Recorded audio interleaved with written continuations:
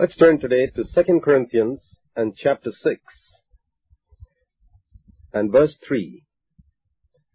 We were looking at these verses where Paul says that he didn't want to give cause for offense in anything in order that the ministry not be discredited. Paul was very careful not to give cause for any stumbling or any obstacle that would cause the ministry to be blamed in any way. And therefore he describes the type of servant of God he sought to be. And we saw in verses 4 to 6 that he proved himself as a true servant of God by the patience and endurance that he manifested in the midst of afflictions, necessities, distresses, stripes, imprisonments, tumults, labors, watchings, fastings, etc. Notice, as we considered in our last study, that the first characteristic that he mentions of a true servant of God, by which he proves himself to be a servant of God, is patience. Impatience is rooted in the flesh of the seed of Adam, and all of us are basically impatient. But to be a servant of God, one of the foremost requirements is patience. When Paul wrote to Timothy, he told him the same thing. He said in 2 Timothy 2:24 that the Lord's servant must never be quarrelsome. He must be kind to all, able to teach, and patient when he is wronged. A man who cannot be patient when he is treated wrongly is unfit to be a servant of God. Later on in 2 Corinthians chapter 12, when he describes the characteristics of a true apostle, he says in 2 Corinthians 12:12, "The signs of a true apostle were performed among you with all patience." James writes in James chapter 1 verses 1 to 5 that patience is what needs to be perfected in us. Let patience have its perfect work, he says in James 1:4.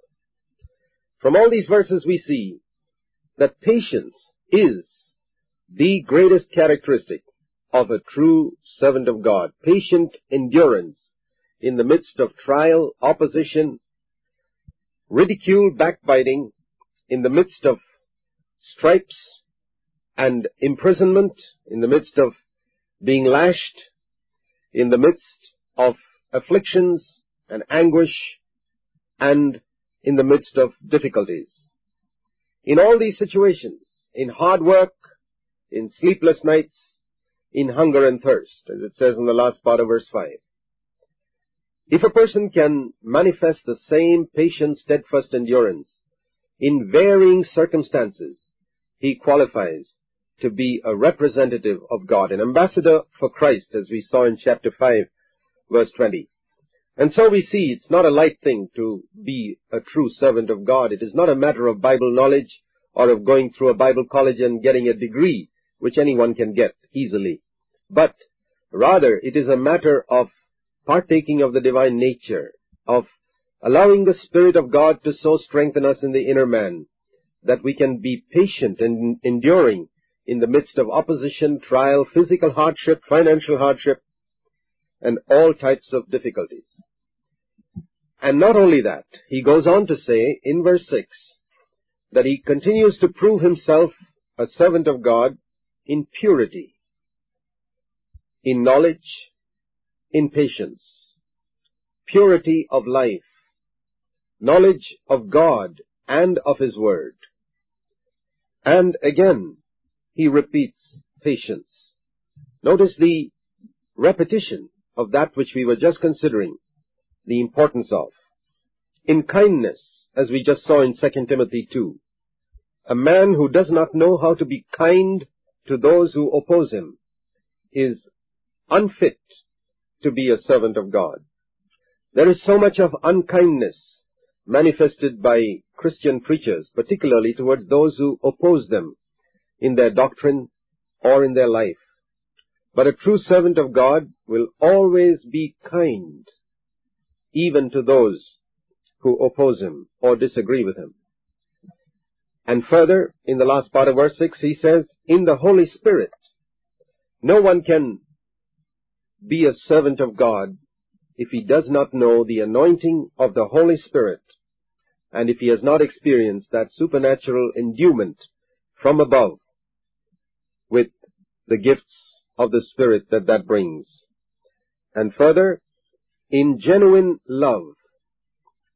Notice the necessity that Paul found to use the word genuine. Even in other passages, he speaks about love being without hypocrisy, for example, in Romans 12. Why did he have to say that, particularly in relation to love? Because he had seen, in the midst of even Christians in the first century, that there was a lot of love which was only on the surface, a love that pretended to be interested in the good of the other. And therefore he needed to speak about a love which was without hypocrisy, a love which was genuine and sincere. He goes on to speak in verse 7, by the word of truth, speaking the plain truth, without watering it down, without adulteration, without compromise, the whole truth of God, and in the power of God. Again, a repetition of what we saw earlier in the Holy Spirit. There are certain things he emphasizes again and again, in patience and in the power of God by the Holy Spirit.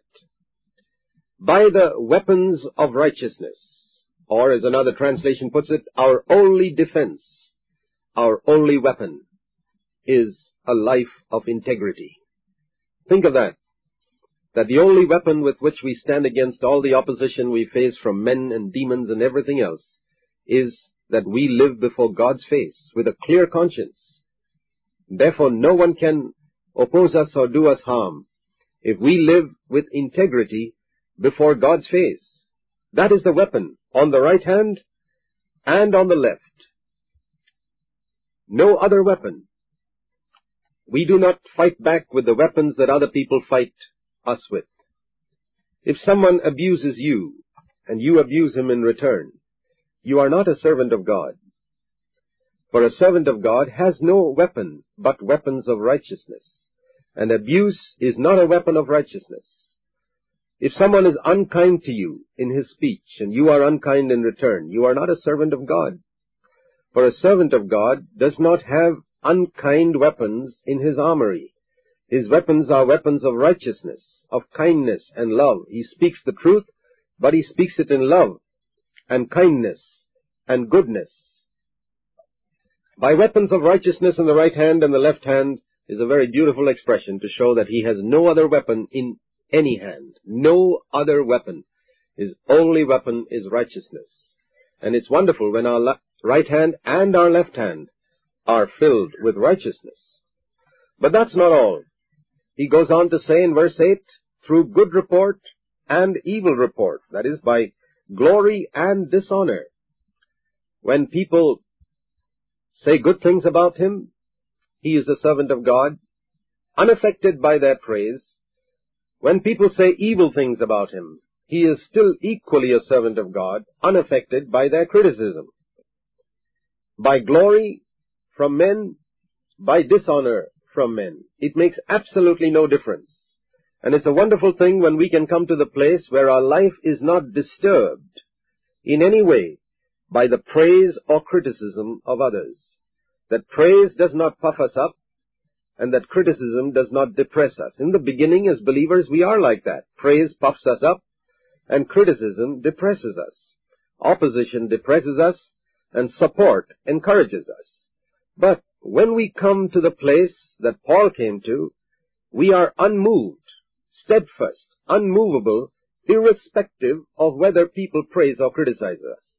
People may consider us as deceivers, he says in verse 8, but we are true before God's face, regarded as impostors and deceivers by men, but God knows we are true. Unknown to men, yet well known to God, and that's enough. Why do we need to be well known to men? That's not at all important for a servant of God. The only thing important is to be well known to God himself, that God knows our motives and how we live and why we live the way we live. Unknown to men, but well known to God. Dying. weak, at the point of death as it were constantly, and yet here I am alive. Dying and yet we live. Punished, but not dead yet, not destroyed. Yes, we're disciplined by the Lord in the midst of all life situations because He wants to perfect us, but we haven't died yet. Sorrowful because of so many things in the world that dishonor Christ. Not sorrowful because of our own problems. No, a servant of God has grief because other people are dishonoring God's name, not His own, and yet always rejoicing because God is on the throne. Poor financially, yet making many rich spiritually. Having nothing in this world, and yet possessing all things of real value, which are the eternal things. Here is a passage from verses 3 to 10, which I would encourage every one of you to meditate on for spiritual profit, if you want to understand what it really means to be a servant of God. Let's turn today to 2 Corinthians chapter 6. We have been considering that the letter of Paul to the Corinthians is a letter that is actually an autobiography of his life, but not his external life, as most autobiographies describe, but rather something far more important, of the inner life of the Apostle Paul. And in that sense, it's a most valuable letter because it describes to us the type of man that Paul was in his walk before God, that made him the effective servant of God that he became on this earth for God's glory. And because the people in Corinth were a bit hesitant to accept Paul's apostleship, some were followers of Peter, and they were willing to accept some of the other apostles of the Lord Jesus, the 11 who were with Jesus. This necessitated Paul having to defend his apostleship, and as we look back over it now, we find that it was a good thing that he did it, because God used that in His sovereignty to reveal to us, for our own benefit, something about Paul's inner life and walk with God. The type of thing that made him a true servant of God, an ambassador for Christ, he calls himself in chapter 5, verse 20, a co-worker of God, chapter 6, verse 1, and a servant of God, chapter 6, verse 4. And in our last studies, we were looking at verses 3 to 10 that describe the qualities that a true servant of God should have. And as you look through them, you find that they are not the qualities, unfortunately, that are emphasized today for those who are seeking to serve the Lord. Unfortunately, the emphasis today has shifted from the type of qualities mentioned here to a mere understanding, and that to an intellectual understanding of God's Word. But any of us who seek to serve the Lord would gain much profit by meditating much on verses 3 to 10 here to see what it means to really be a servant of God. In verse 11, Paul says, "Our mouth has spoken freely to you, O Corinthians. Our heart is opened wide." And there we see Paul saying, "I have opened my heart to you. I've hidden nothing. I've held nothing back. I've spoken frankly to you." There was no necessity for him to do this with other churches, but with the church in Corinth, which he himself had established, he found a necessity to do this so that they would accept what he had written as God's Word. And he goes on to say in verse 12, "You are not restrained in us, but you are restrained in your own affections." Or in other words, there is no want of love for you in my heart, but there is a lack of love for us in your hearts. There is no narrowness in our hearts towards you, but there is a narrowness in your own. And the wonderful thing we see here is that even though the Corinthians were not loving Paul as they should have, that did not affect Paul's love for the Corinthians. And that is always the mark of a spiritual man. that he does not love people just because they love him in return, but rather because his heart has been flooded with the love of God. God loves people whether they love him in return or not. And when a man partakes of God's own nature, the divine nature, he becomes like him. He's able to love people who are narrow in their own affections towards him. And it's only when we see someone being cold towards us, giving us the cold shoulder, as they say, that we can know whether our love is a merely human sentimentality or truly divine love. So we need to thank God for situations like that where people are cold towards us, so that we can discover what dwells in our own hearts, to see whether we really have that divine love which Jesus came to flood our hearts with.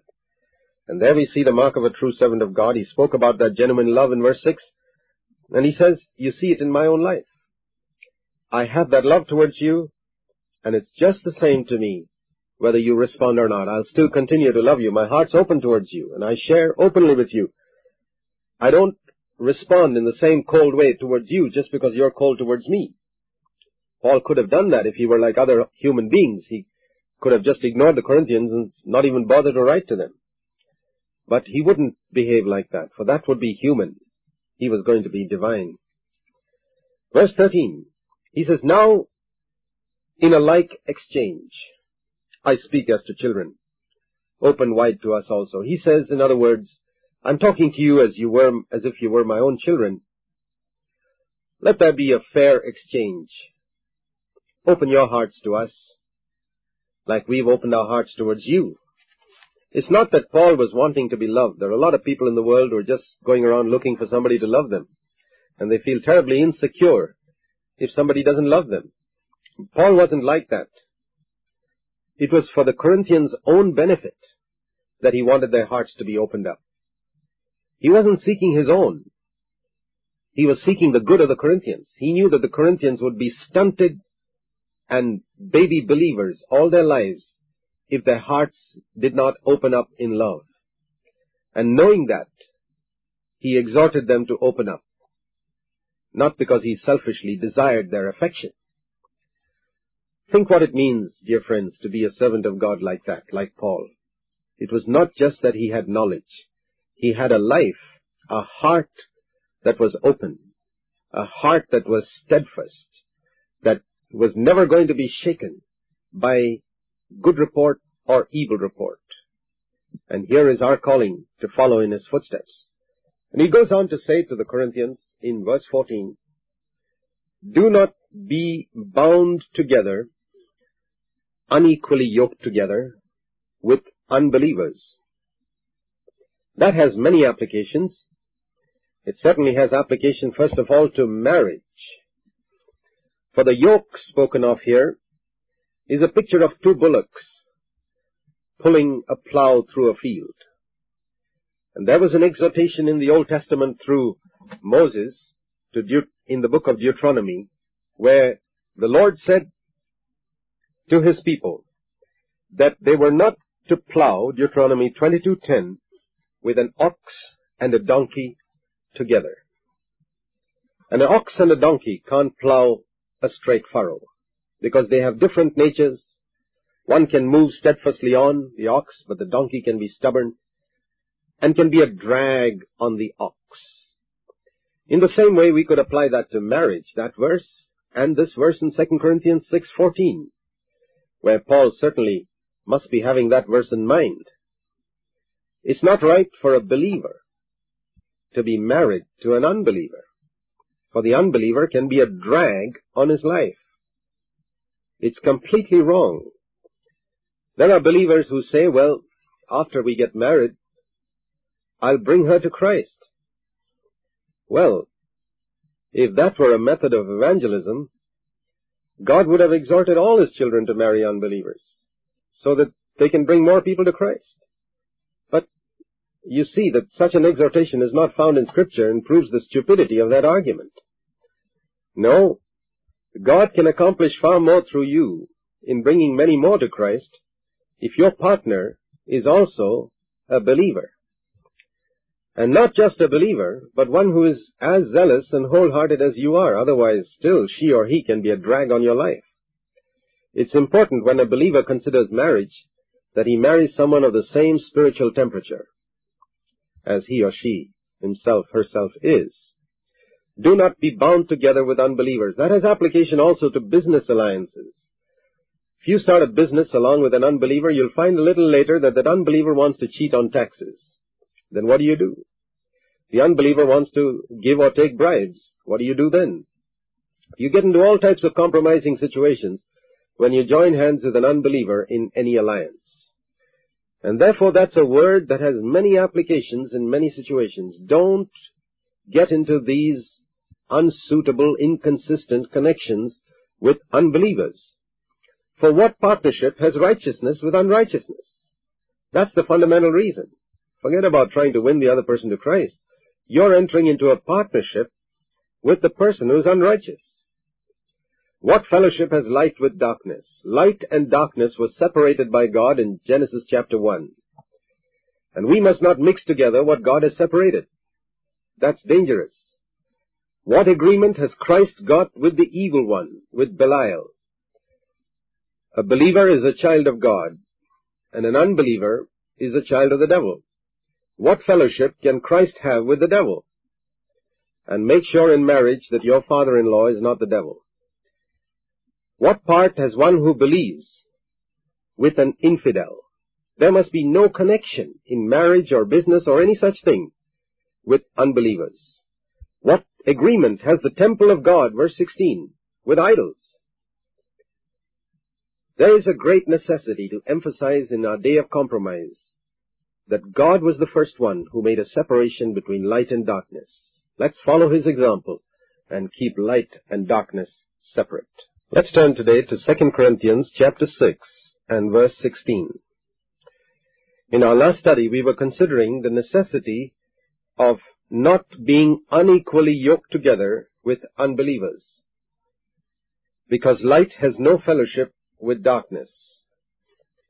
And we saw that it is important that we maintain the separation that God himself made at the beginning of creation, as we see in Genesis 1, between light and darkness. We see here that the first person who brought a separation was not the devil, but God. Many people think that all separation and all division is from the devil. But in Genesis 1 we read that the first person who brought a separation was God himself between light and darkness. And so we see that we need to follow in his footsteps. In marriage, keep that separation between light and darkness. In business relationships, keep that separation between light and darkness. And also in the church, it's very important that we don't build a church which is a mixture, a mixed multitude of believers and unbelievers. Unbelievers are certainly welcome to come and attend the meetings of the church. By all means, how else will they be converted? But we are not to let them feel that they are a part of the church until they are truly born again. This is the sad thing we see in so many churches that call themselves Christian churches. It is a mixed multitude of believers and unbelievers. And the unbelievers, nominal Christians, not really born again, consider themselves as much a part of the church as those who are born again. God's glory can never be manifested in that type of mingling and mixing of light and darkness. There must be a complete separation here between those who are really born again and those who are not. For what fellowship, it says, has light with darkness? What, verse 15, does a believer have in common with an unbeliever? And I hope we realize, if we are believers, that we have absolutely nothing in common with unbelievers when it comes to spiritual things. Not one single thing. We're living in two different worlds spiritually. And we should not think that we're going to draw them to Christ by making them feel they're a part of the church. They need to see that they're outside, even though they attend the meetings. And how much worse it is when there are unbelievers who have leadership responsibilities or who are given various responsibilities in Christian churches. We can only say that such a Christian church is a part of Babylon the harlot. That's not true Christianity at all. Here is a tremendous verse that warns us to keep light and darkness separate. The church is the temple of God, verse 16. What agreement has the temple of God with idols? We realize that. You can't have idols inside God's house.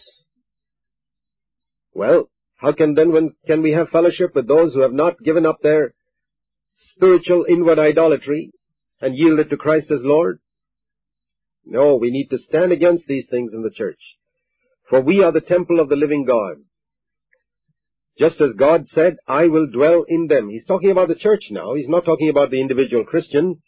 In 1 Corinthians 3, when he said that, know you not that you and your body is the temple of the Holy Spirit. You are a temple of God, 1 Corinthians 3:16. There he was talking about the individual Christian. But here, he's speaking about the church, which is the temple of God. We, all of us together. For God has said, I will dwell in them. He dwells in us personally, it's true. But he dwells in the midst of the church. And I will walk among them, 2 Corinthians 6:16.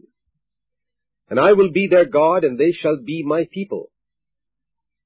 Since this is our calling as a church, how important it is that we preserve this purity.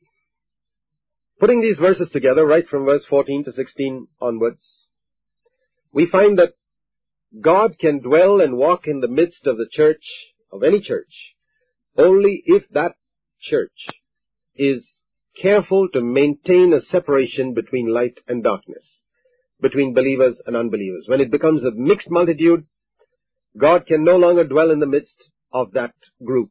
It's no longer a true church. When it is a mixed multitude of believers and unbelievers, God can no longer walk in their midst or be their God, and he will not call them his people. And it's very dangerous for believers to live in such situations and in the midst of such groups. Therefore, verse 17, come out from their midst.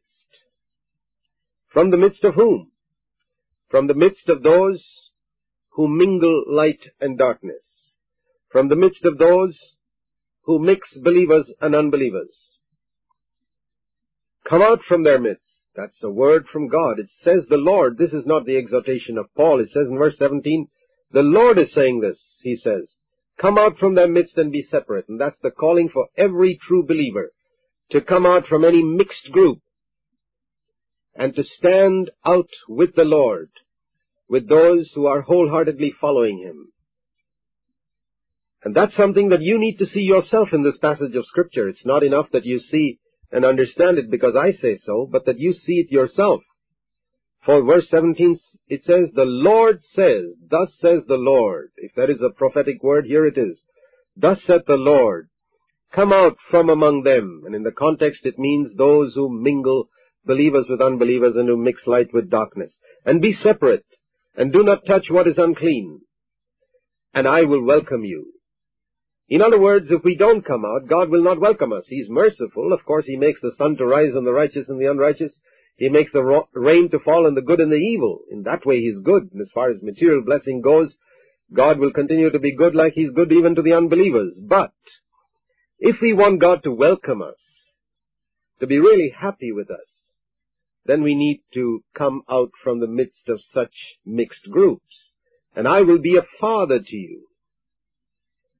There's a difference between knowing God as God and knowing him as a father. He says, I'll be a father to you, not just a God who dispenses a lot of material blessings with which you're blessed, but a father. And you shall be sons and daughters to me, says the Lord Almighty. It's one thing to know him as Lord Almighty. It's another thing to know him as a father. And it's wonderful that God gives us such a promise, that if we come out and are separate, he will welcome us, he will be a father to us, and we can be his sons and daughters. And chapter 7 verse 1 is really a continuation of this passage. Therefore means in light of all that we have just heard of these wonderful promises that God gives us in chapter 6 verse 16 and 18.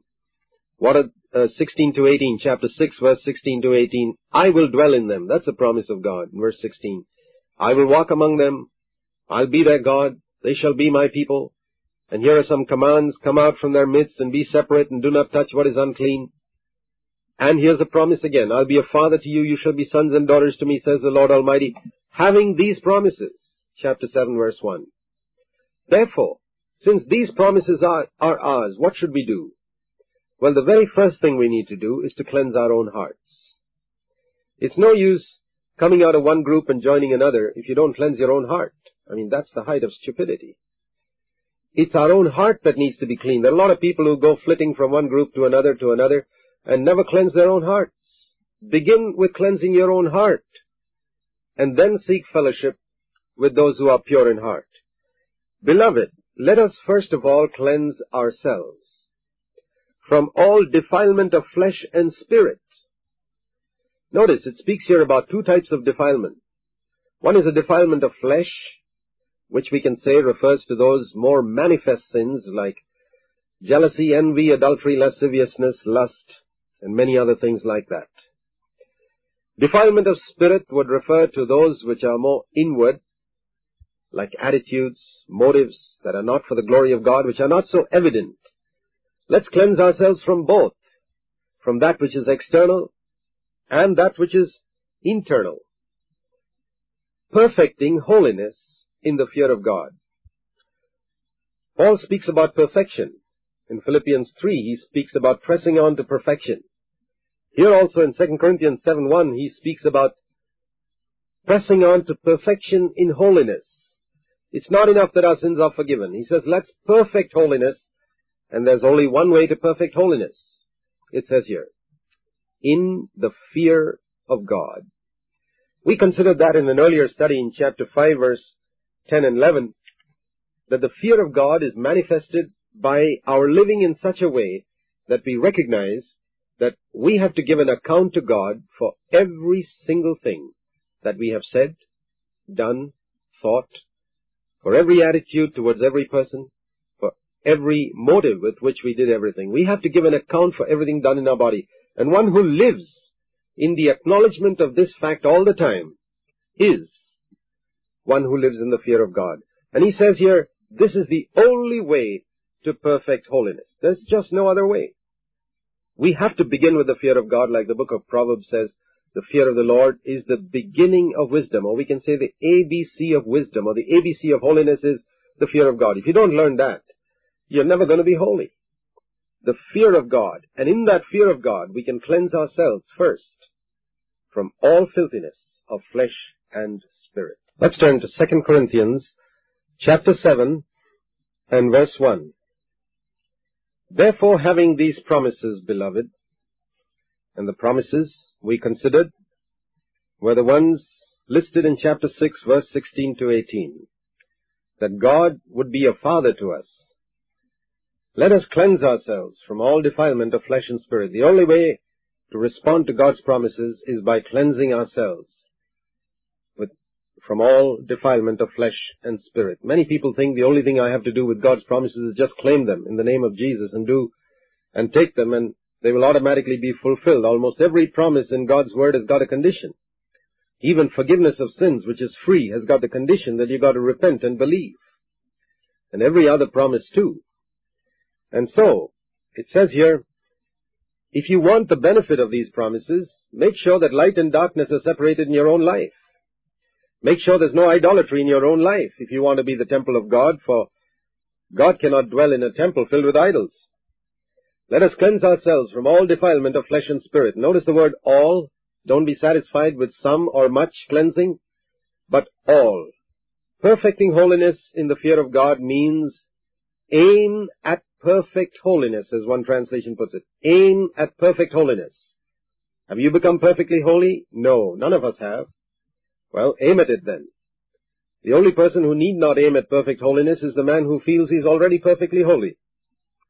But any one of us who acknowledges that we have not yet become like Jesus, we are not yet perfectly holy, and all of us have to acknowledge that if we are honest, we have to aim at perfect holiness. To aim at perfect holiness is the exhortation of the Holy Spirit in this day to every believer, to every child of God. Aim at perfect holiness. He who has ears to hear, let him hear. Aim at perfect holiness in deepest reverence for God.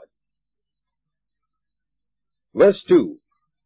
Make room for us in your hearts, Paul says, because we have wronged no one. We corrupted no one. We have taken advantage of no one. Think of the testimony of this magnificent servant of God. He says, you know, and he could speak about it boldly, I have never wronged any man. Every servant of God should be able to say that. I have never done something wrong to a man. If by accident he did, he would immediately set it right and sort it out, make restitution, apologize, humble himself, so that he could live with a clear conscience before God and men. We have wronged no one. We have corrupted no one. He says we haven't harmed anyone or ruined anyone by our life or testimony or caused anyone to stumble. And we haven't cheated anyone. We haven't taken advantage of anyone. What a lot of taking advantage of other believers there is in the midst of those who call themselves God's servants. Taking advantage of others financially, taking advantage of their hospitality, taking advantage of other believers in so many ways. Paul was one who was very careful, even though he was an apostle, and a mighty apostle at that, never to take advantage of other believers in any way. He walked in humility as a true servant of Christ, wronging no one, corrupting no one, taking advantage of no one. He says, then why can't you listen to me? I'm not saying this to blame you. Paul would never speak to blame anyone. I do not speak to condemn you. Another great quality in those who want to preach as God's servants. If you can say about every message you give, I do not speak to condemn you, then you qualify to speak as God's mouthpiece. It's one of the qualifications anyway. That you do not speak to condemn people. You do not speak to blame people. You do not speak to find fault with people.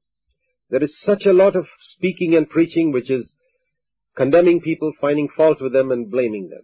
Paul says, I do not speak to condemn or find fault or blame. For he says, I am one with you. I have you in my heart. I hold you so close in my heart that neither life nor death can separate us. Now remember that the Corinthians were not spiritual believers. They were babies. There was a lot of carnality in their midst. But Paul did not hesitate to identify himself with his carnal children, for they came to Christ through him. He did not ditch them just because they hadn't developed spiritually. He identified himself with them, and he says, carnal or baby, whatever it is, you're in our hearts. And neither death nor life will separate us. Come death, come life, we'll face it together. Think of having such an attitude towards one's flock. It's rare to find such shepherds. That's why Jesus said that the shepherds were few.